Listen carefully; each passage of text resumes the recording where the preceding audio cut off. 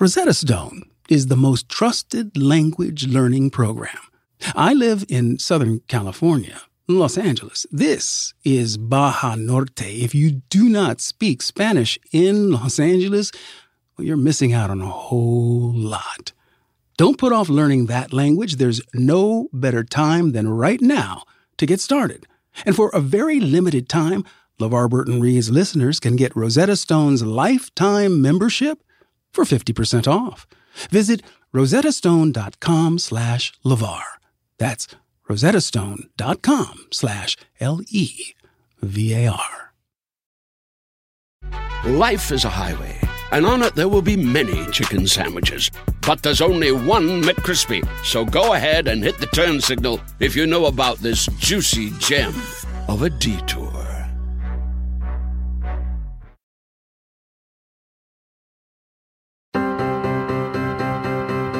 Hi, I'm LeVar Burton, and this is LeVar Burton Reads. In every episode, I handpick a different piece of short fiction, and I read it to you. The only thing these stories have in common, I like to say, is that I love them. And I hope you will too. Well, y'all, I am so happy to be back with you. Season 5, or as I'm calling it, Season V, using the Roman numeral for 5. The V stands for, well, whatever V word you want to insert.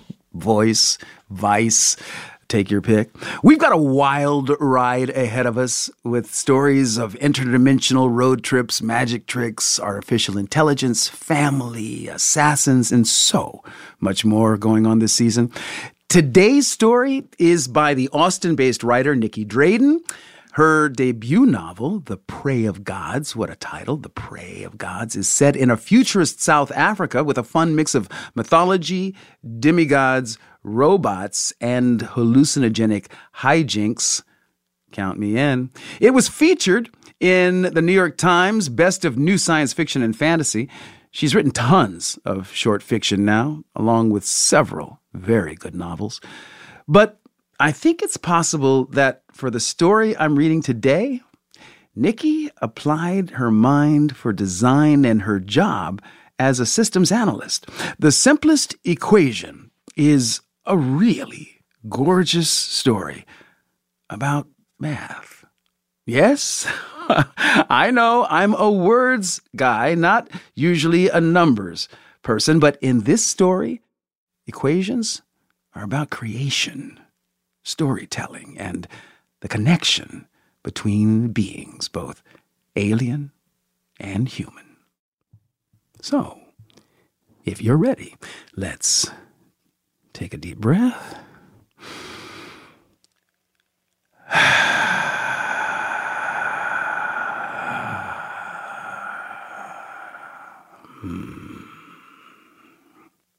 And begin. The Simplest Equation by Nicky Drayden.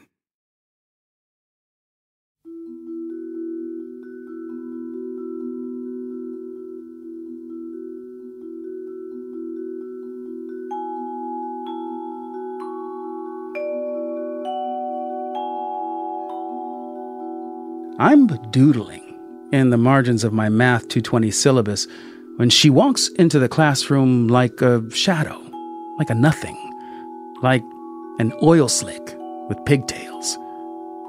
She scans the empty seats in the most calculating manner, and I shudder when she spots the one next to me.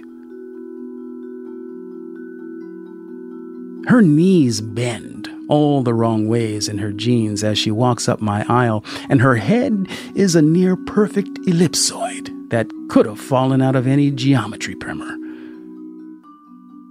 She sets her backpack on the floor between us, then maneuvers into the chair with the grace of a lame giraffe.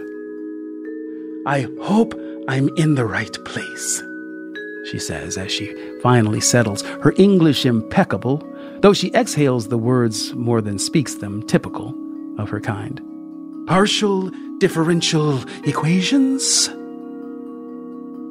I nod, trying not to notice all those rows of tiny pointed white teeth crammed into her mouth, but then she smiles and it becomes impossible not to. I swallow hard, somehow managing to extend my hand.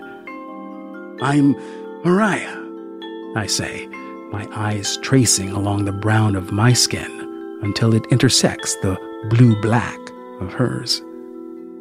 "Koala," she says, 2 syllables, not like the bear.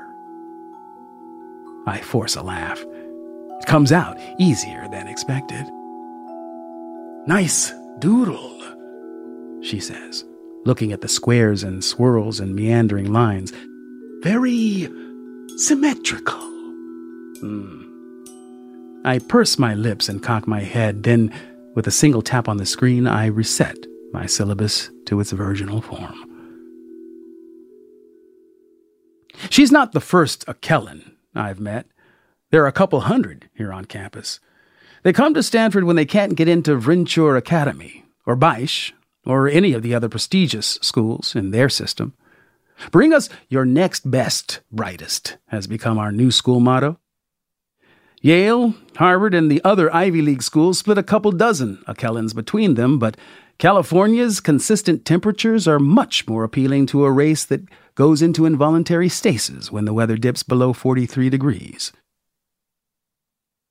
After brief introductions, Professor Gopal drones on about semilinear equations. I listen and take notes attentively, afraid to let anything slip past me. I used to love math. Now it's the bane of my existence. Always more of the same lifeless problems. But I've got too many credits and too little money to think about changing majors now, so I buckle down and frequently pull all-nighters just to squeak by with B's. I glance over at Koala, who's busy solving problem sets in her notebook, 2 chapters ahead of the professor already. This class is probably a joke to her, just a way to rack up a few credits before applying for an interstellar transfer. But she seems pleasant enough, and none of the other Akellens I've met have ever shown anything that resembled a sense of humor or an appreciation for art, for that matter. "Hey," I whisper, keeping the resentment out of my voice, "you looking for a study partner?" Koala nods, then smiles at me again. I desperately resist the urge to protect my soft spots.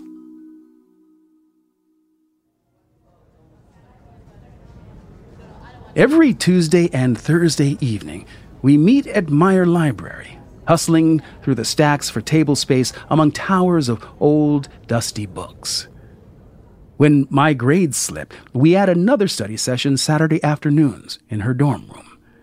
It smells vaguely of sandalwood, and the paneled doors of her closet are neatly lined with posters of angst-ridden Akellens. Their slick black faces are dour, and their postures nonchalant, reminiscent of late 21st century brood bands, stuff my parents used to listen to. We sit cross-legged on her bed. Well, I sit cross-legged, and she sits in some variation of the lotus position that teeters on an optical illusion with all those joints of hers. Our notebooks are spread out between us. Koala's explaining Fourier transforms to me for the 3rd time, and we're both beyond frustrated. I try to listen, but my mind drifts, and before I know it, I've created a doodle that spans half the page, covering the minuscule amounts of calculations I'd started. Koala sees and makes a purring sound I've come to recognize as mild irritation. "Sorry," I grumble. I lean back against the wall and stare out the window at her prized lake view of Lagunita. Students horseplay on its shore, blue-gray water lapping at their ankles. They laugh, living life and enjoying the college experience, while I'm cooped up in here breathing stale circulated air and staring at integral curves until my eyes bleed.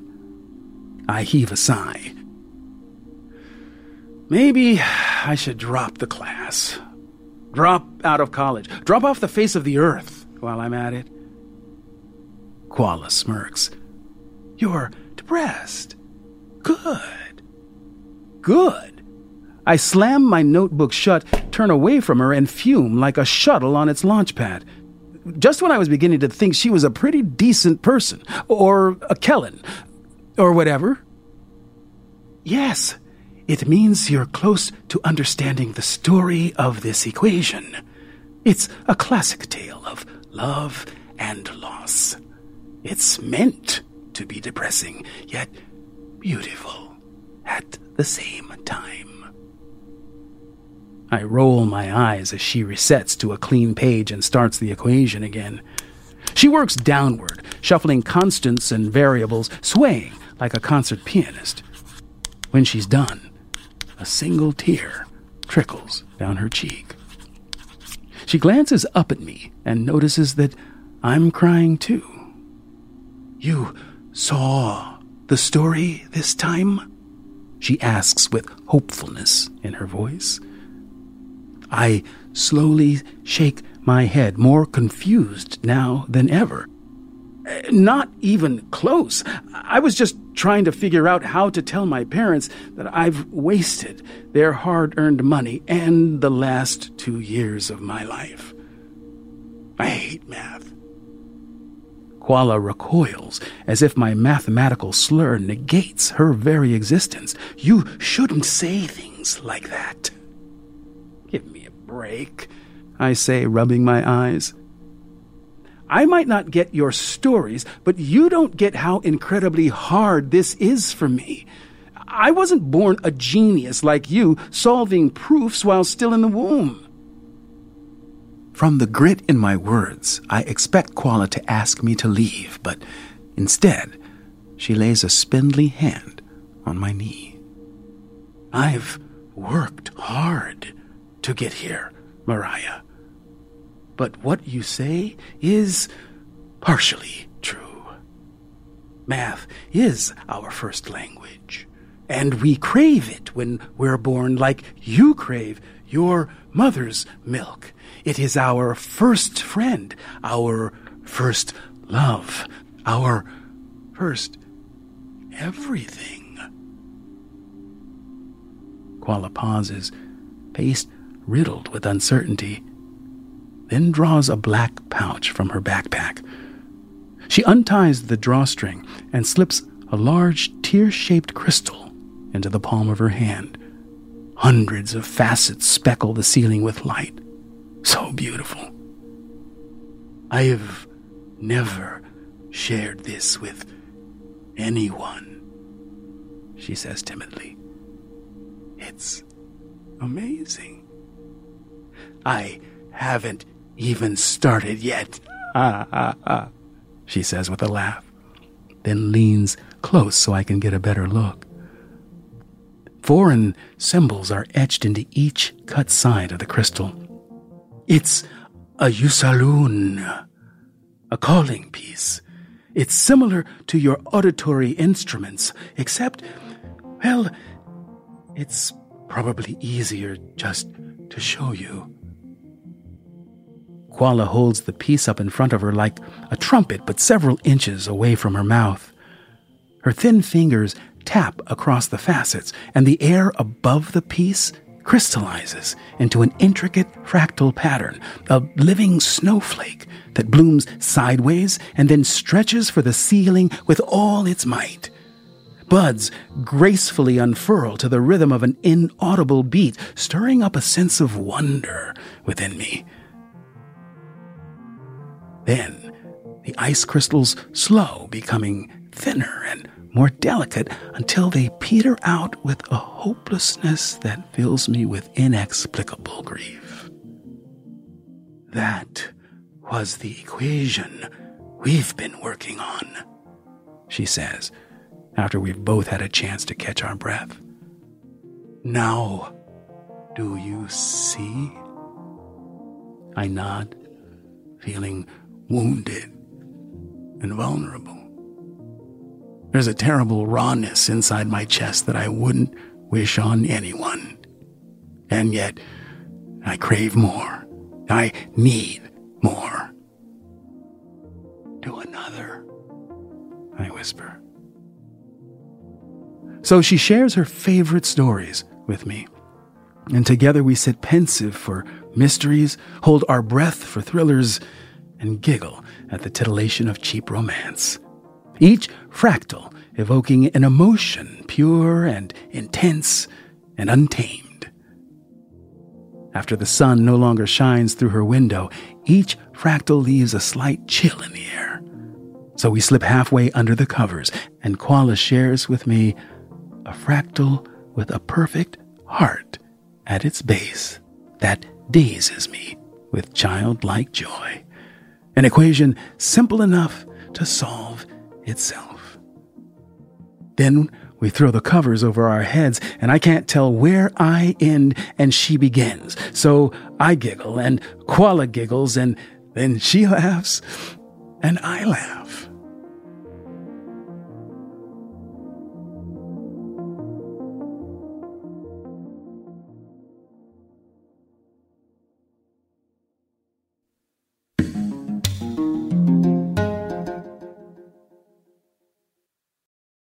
Life is a highway, and on it there will be many chicken sandwiches.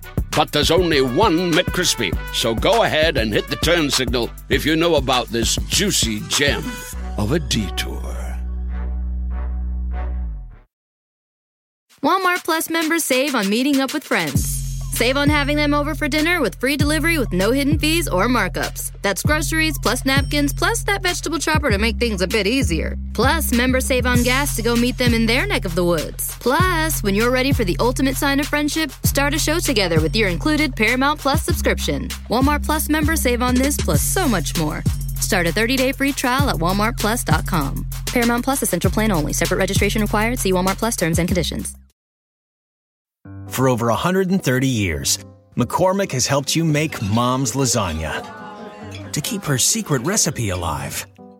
Take over taco night, no matter how chaotic your day is. Conquer the bake sale, even if you get to it last minute.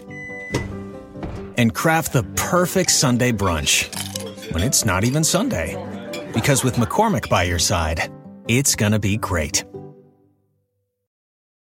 On this episode of Plant Killers, we'll explore one nation's most notorious fruit and vegetable killer, bad dirt. What makes bad dirt so bad? The answer? The ingredients. But fear not, true crime enthusiasts. This story has a happy ending. New Miracle-Gro organic raised bed and garden soil. It's made with quality organic ingredients from upcycled green waste like compost and aged bark. Unlike the other guys who can't say the same. Looks like bad dirt's murdering days are over, thanks to Miracle-Gro. Join us next time on Plant Killers. Now, let's get back to our story.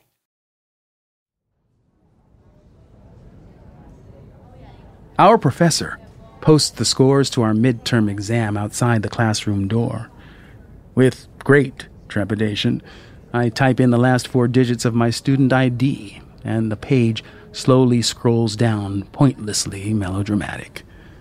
My finger shakes as I trace my way across the screen over failure and mediocrity and more failure, until I reach the grade for last week's exam.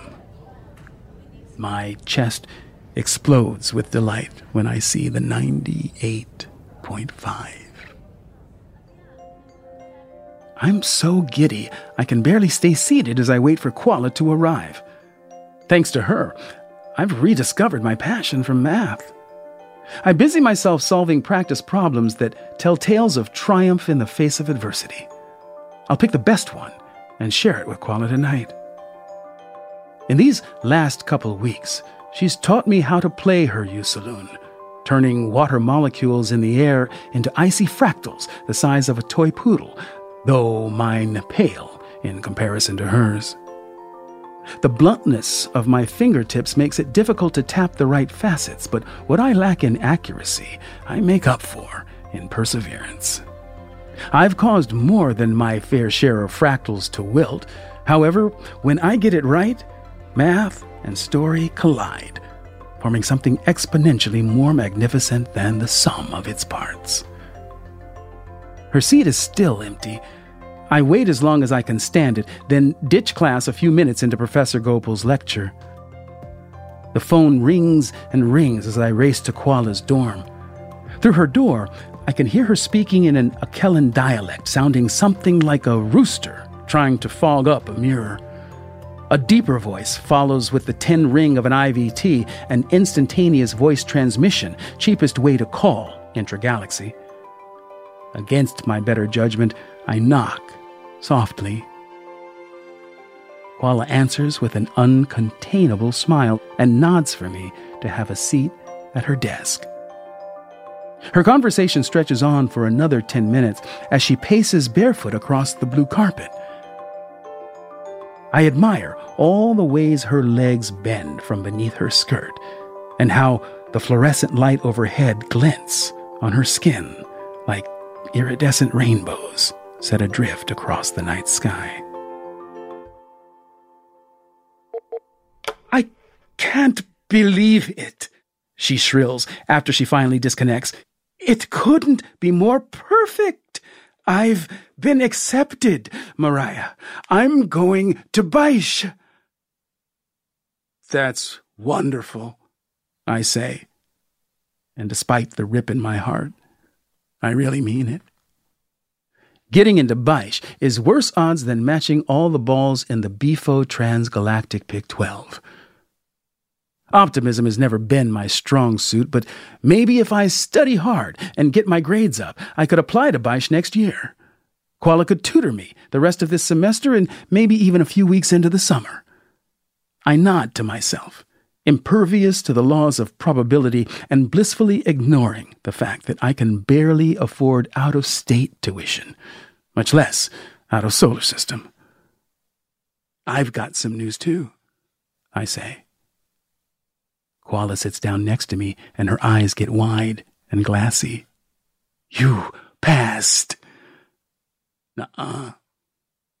I nearly aced it." "This calls for celebration." She pulls her Usaloon out from its pouch and hands it to me. "Here, you play something nice while I pack." Her voice trails off at the end, a whirlwind of excitement deflated by a sudden prick from reality. "Pack? If I don't catch the next shuttle up," Qualla says, voice pitched high and words running together as she tries to stitch together some sort of excuse for wanting to get the hell out of here. I don't blame her, not with the life she has waiting for her across the stars. Qualla tilts her head forward, and after a weighty silence, she leans against my shoulder.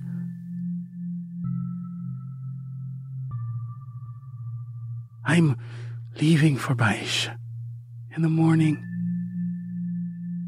I can't let her go without showing her how I feel. So, after she's fallen asleep, I slip out of bed and onto a spot on the floor where moonlight from her window falls across my dimly backlit notebook. I work through the whole night, scribbling down the story of us, the fun we've had in our short time together, and all the could-have-beens for our future.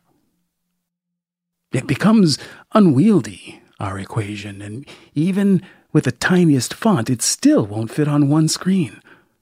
By the time I finish, my fingers are cramped, my brain is tight, and I can barely see straight.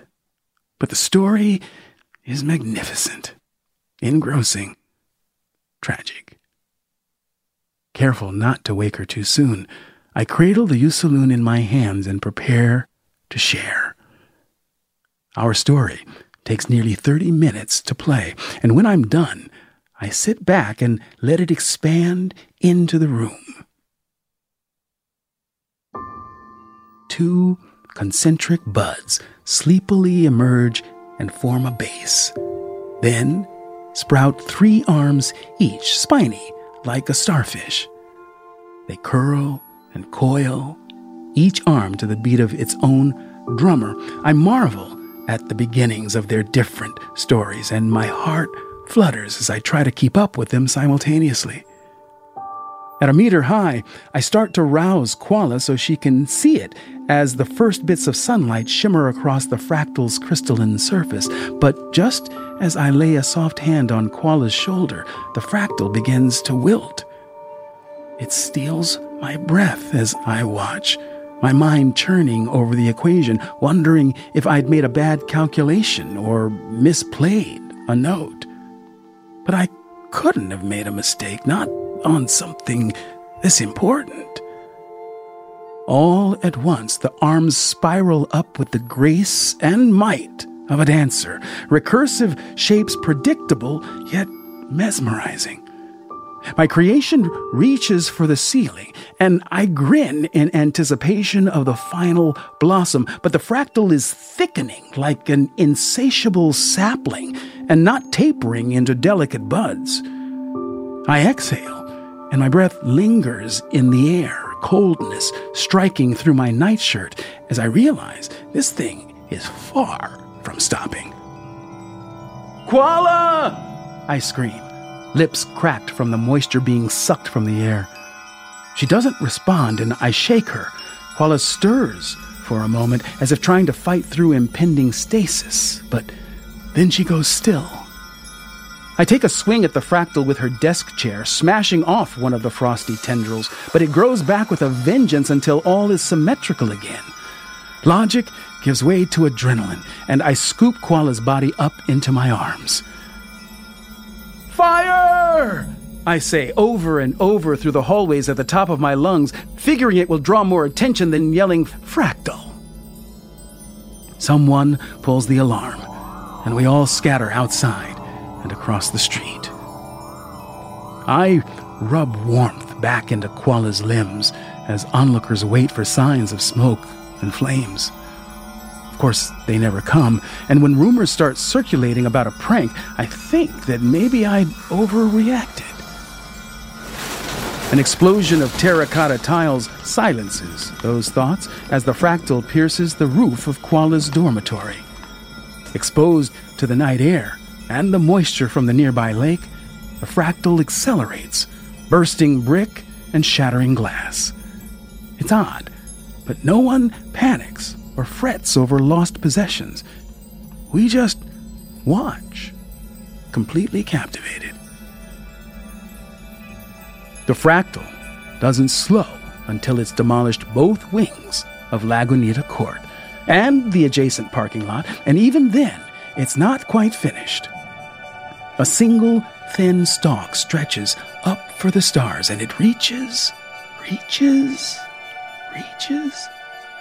wispy recursions sprouting like a vine on its way to the stratosphere. With some effort, I pull my gaze away and watch the crowd. There's not a dry eye to be found, including Koala's, her body cradled comfortably against mine.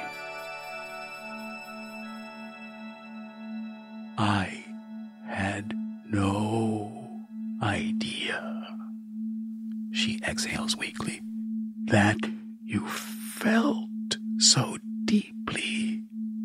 It's the most incredible story I've ever seen.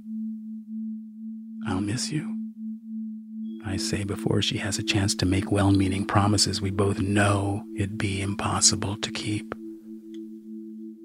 I savor this moment because in a few hours she'll be on a plane to Houston. Just one small step on her long journey home.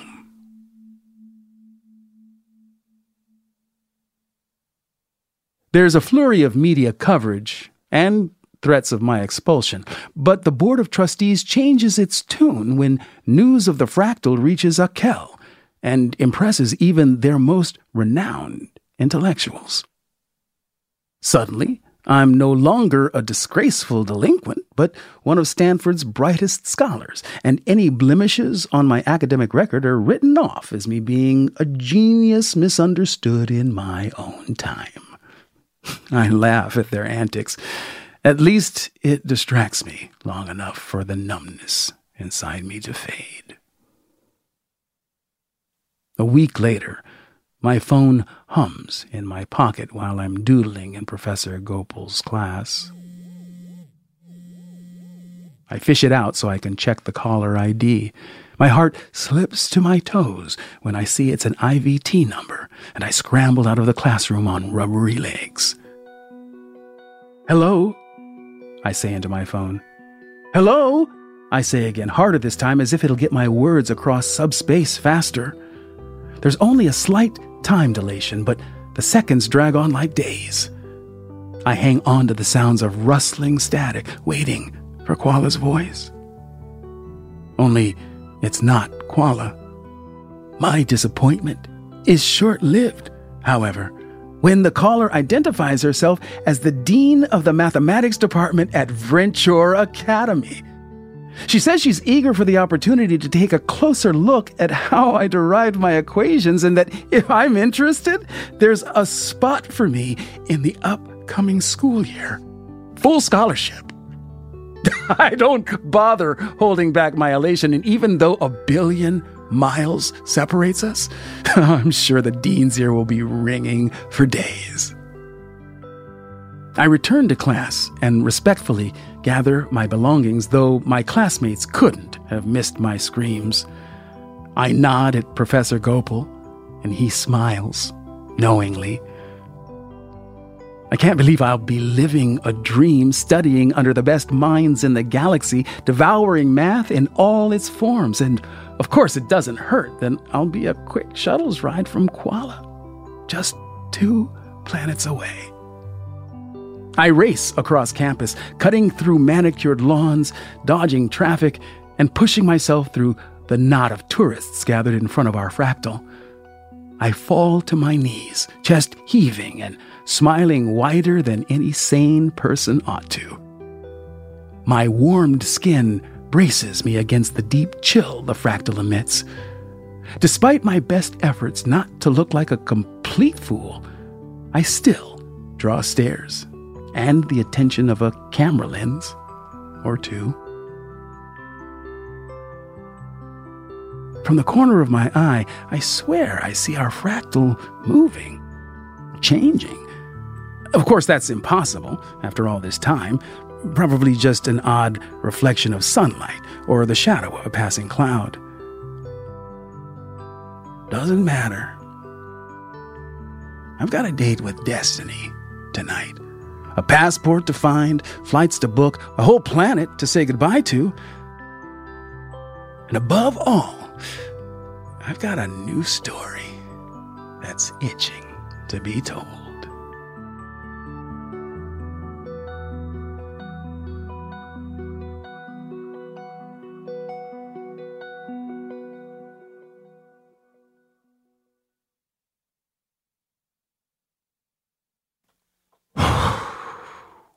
Wow. I was really nervous about reading this story for a couple of reasons.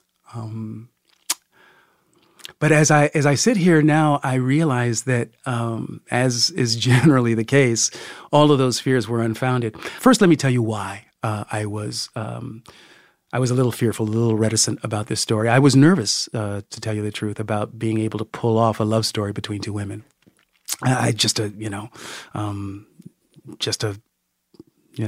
Fear in my mind. I got it, boy, I have a legitimate reason to be concerned, and I really want to deliver on this story because it's so beautiful. And I recognize, to my surprise, in this now moment, that this story is in some ways a love poem to my daughter, Mika, who is out and proud. And I love this child fiercely. I mean, she's not a child. She's 24. She's 25 now. But, she's my baby and she's my only daughter. And the tenderness, the beauty of that relationship between our heroine and the Akellan is very much, it's a story of forbidden love, one that I'm really familiar with.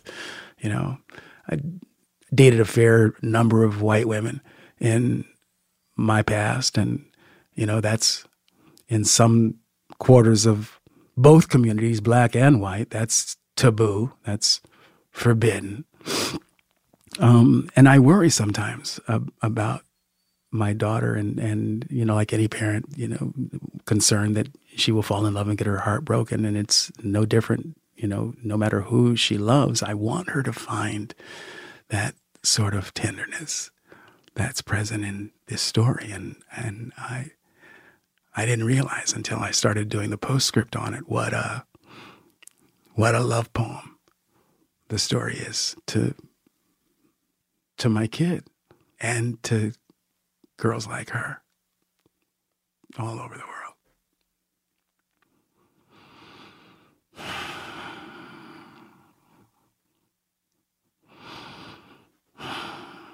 Stories, y'all. That's the power of storytelling.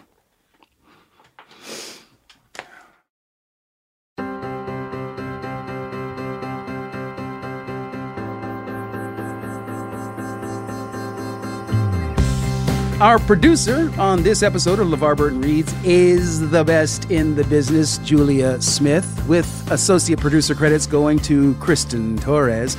Our editing and sound design by Brendan Burns, who knew the kid was so talented. My everlasting thanks to Nikki Drayden for allowing me to read her work today. If you liked this story, check out any of her works. For example, try her forthcoming novel, Escaping Exodus, which Nikki describes as a royal space drama with tentacles. Go to NikkiDrayden.com. That's Nikki with a Y and Drayden, DRAYDEN.com. And hey, can I suggest something to you all? If you like the show, I'm thinking you may know someone else who might enjoy it. So why not recommend an episode to a friend? And while you're at it, why not also leave a rating or a review on Apple Podcasts? And why not include a story suggestion for us? We read them and we use them. We'll be back next week with another hand-picked story, or if you can't wait that long, well, you can indulge in the next episode right now, and also exclusive bonus author interviews, all on Stitcher Premium. Each story goes up 1 week early and it's ad-free. Just go to StitcherPremium.com/LeVar, or if you're listening in Stitcher, just tap the menu button in your app and select Premium for 1 month free. LeVar Burton Reads is a production of Stitcher. Our supervising producer is Josephine Marjarana. Our executive producers are Chris C.B. Bannon and yours truly, LeVar Burton. I'm LeVar Burton, and you can find me on Twitter at LeVar Burton and LeVar.Burton on Instagram. Still waiting for that guy to give me my name back. I'll stop complaining and see you next time, but you don't have to take my word for it.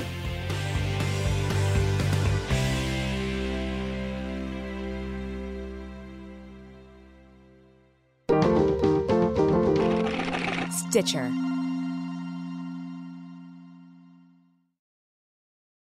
For over 130 years, McCormick has helped you make Mom's lasagna to keep her secret recipe alive.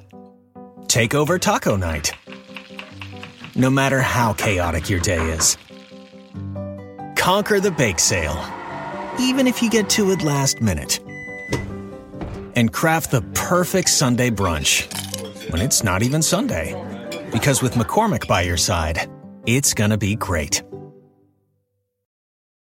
On this episode of Plant Killers, we'll explore one nation's most notorious fruit and vegetable killer, bad dirt. What makes bad dirt so bad? The answer? The ingredients. But fear not, true crime enthusiasts. This story has a happy ending. New Miracle-Gro organic raised bed and garden soil. It's made with quality organic ingredients from upcycled green waste like compost and aged bark. Unlike the other guys who can't say the same. Looks like bad dirt's murdering days are over, thanks to Miracle-Gro. Join us next time on Plant Killers.